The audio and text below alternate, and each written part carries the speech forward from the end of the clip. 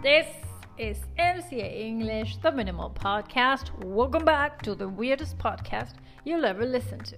I'm MC. Wanna try it? Let's dive in.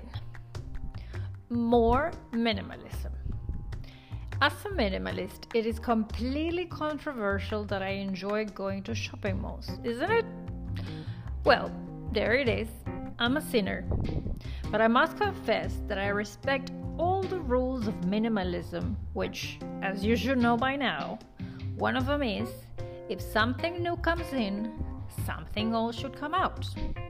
So, I had a 4-day weekend to replace stuff and make room in my closet, which is not full by any means, but my couple side, it's driving me nuts. The sad thing is that I cannot do anything about it. He likes to keep everything almost to the border of hoarding. That's why I have to admit I have failed as a minimalist instructor. The only thing he learned was to fold his clothes the Marie Kondo way. But he doesn't want to get rid of anything. And I must say, I made him donate 4 bags of clothes before moving in together. Imagine. The other important fact is that we have to share a closet that was totally designed for one person only. If I weren't a minimalist, we wouldn't be able to make it. When people come and see it, and some of you have, they marvel at how I manage with such a tiny space for my things, with only 1 drawer for me and 3 for him. But well, I guess you get used to it. I was gonna say to everything, but well, it's the same. The temptation is always there though, and I take every opportunity I have to tell him he should declutter his spaces ASAP. Anyways, back to me. It was a 4-day weekend and I was single. Yes, as you listen, single. Meaning I could enjoy my favorite activity, which, as I mentioned before, it is going to the mall. Even if I don't buy, I enjoy window shopping and maybe sometimes get inside the place and try on some of the stuff. I do the same when I shop online. I add 4 or 5 things to the cart only to get to the checkout point without anything. I suppose it is an activity that doesn't harm anyone, especially my wallet. So, I did it 3 out of the 4 days of the long weekend, and I have to say I find it refreshing for my brain. It's amazing the prices things have in Argentina. They are unbelievable, and I have to say I laughed a little when I saw some of them.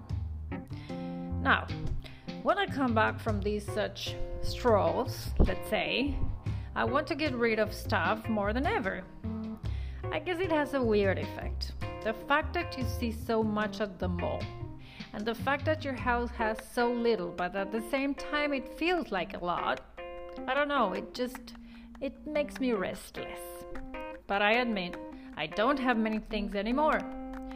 I published some things to sell. I asked people to help sell things that are new and I have never been touched. I even give away a pair of beautiful stilettos to a friend that she has to come and pick up.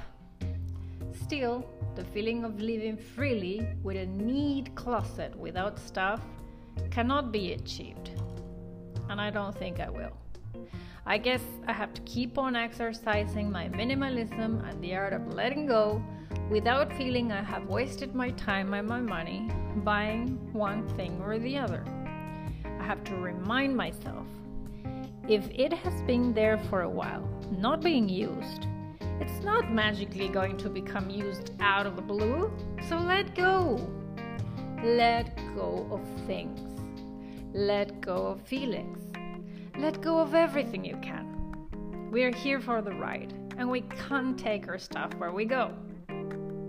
Sorry, too philosophical for a long weekend, I know, but at least you have a story to listen to. In the next episode, we will explore some of the expressions you could hear.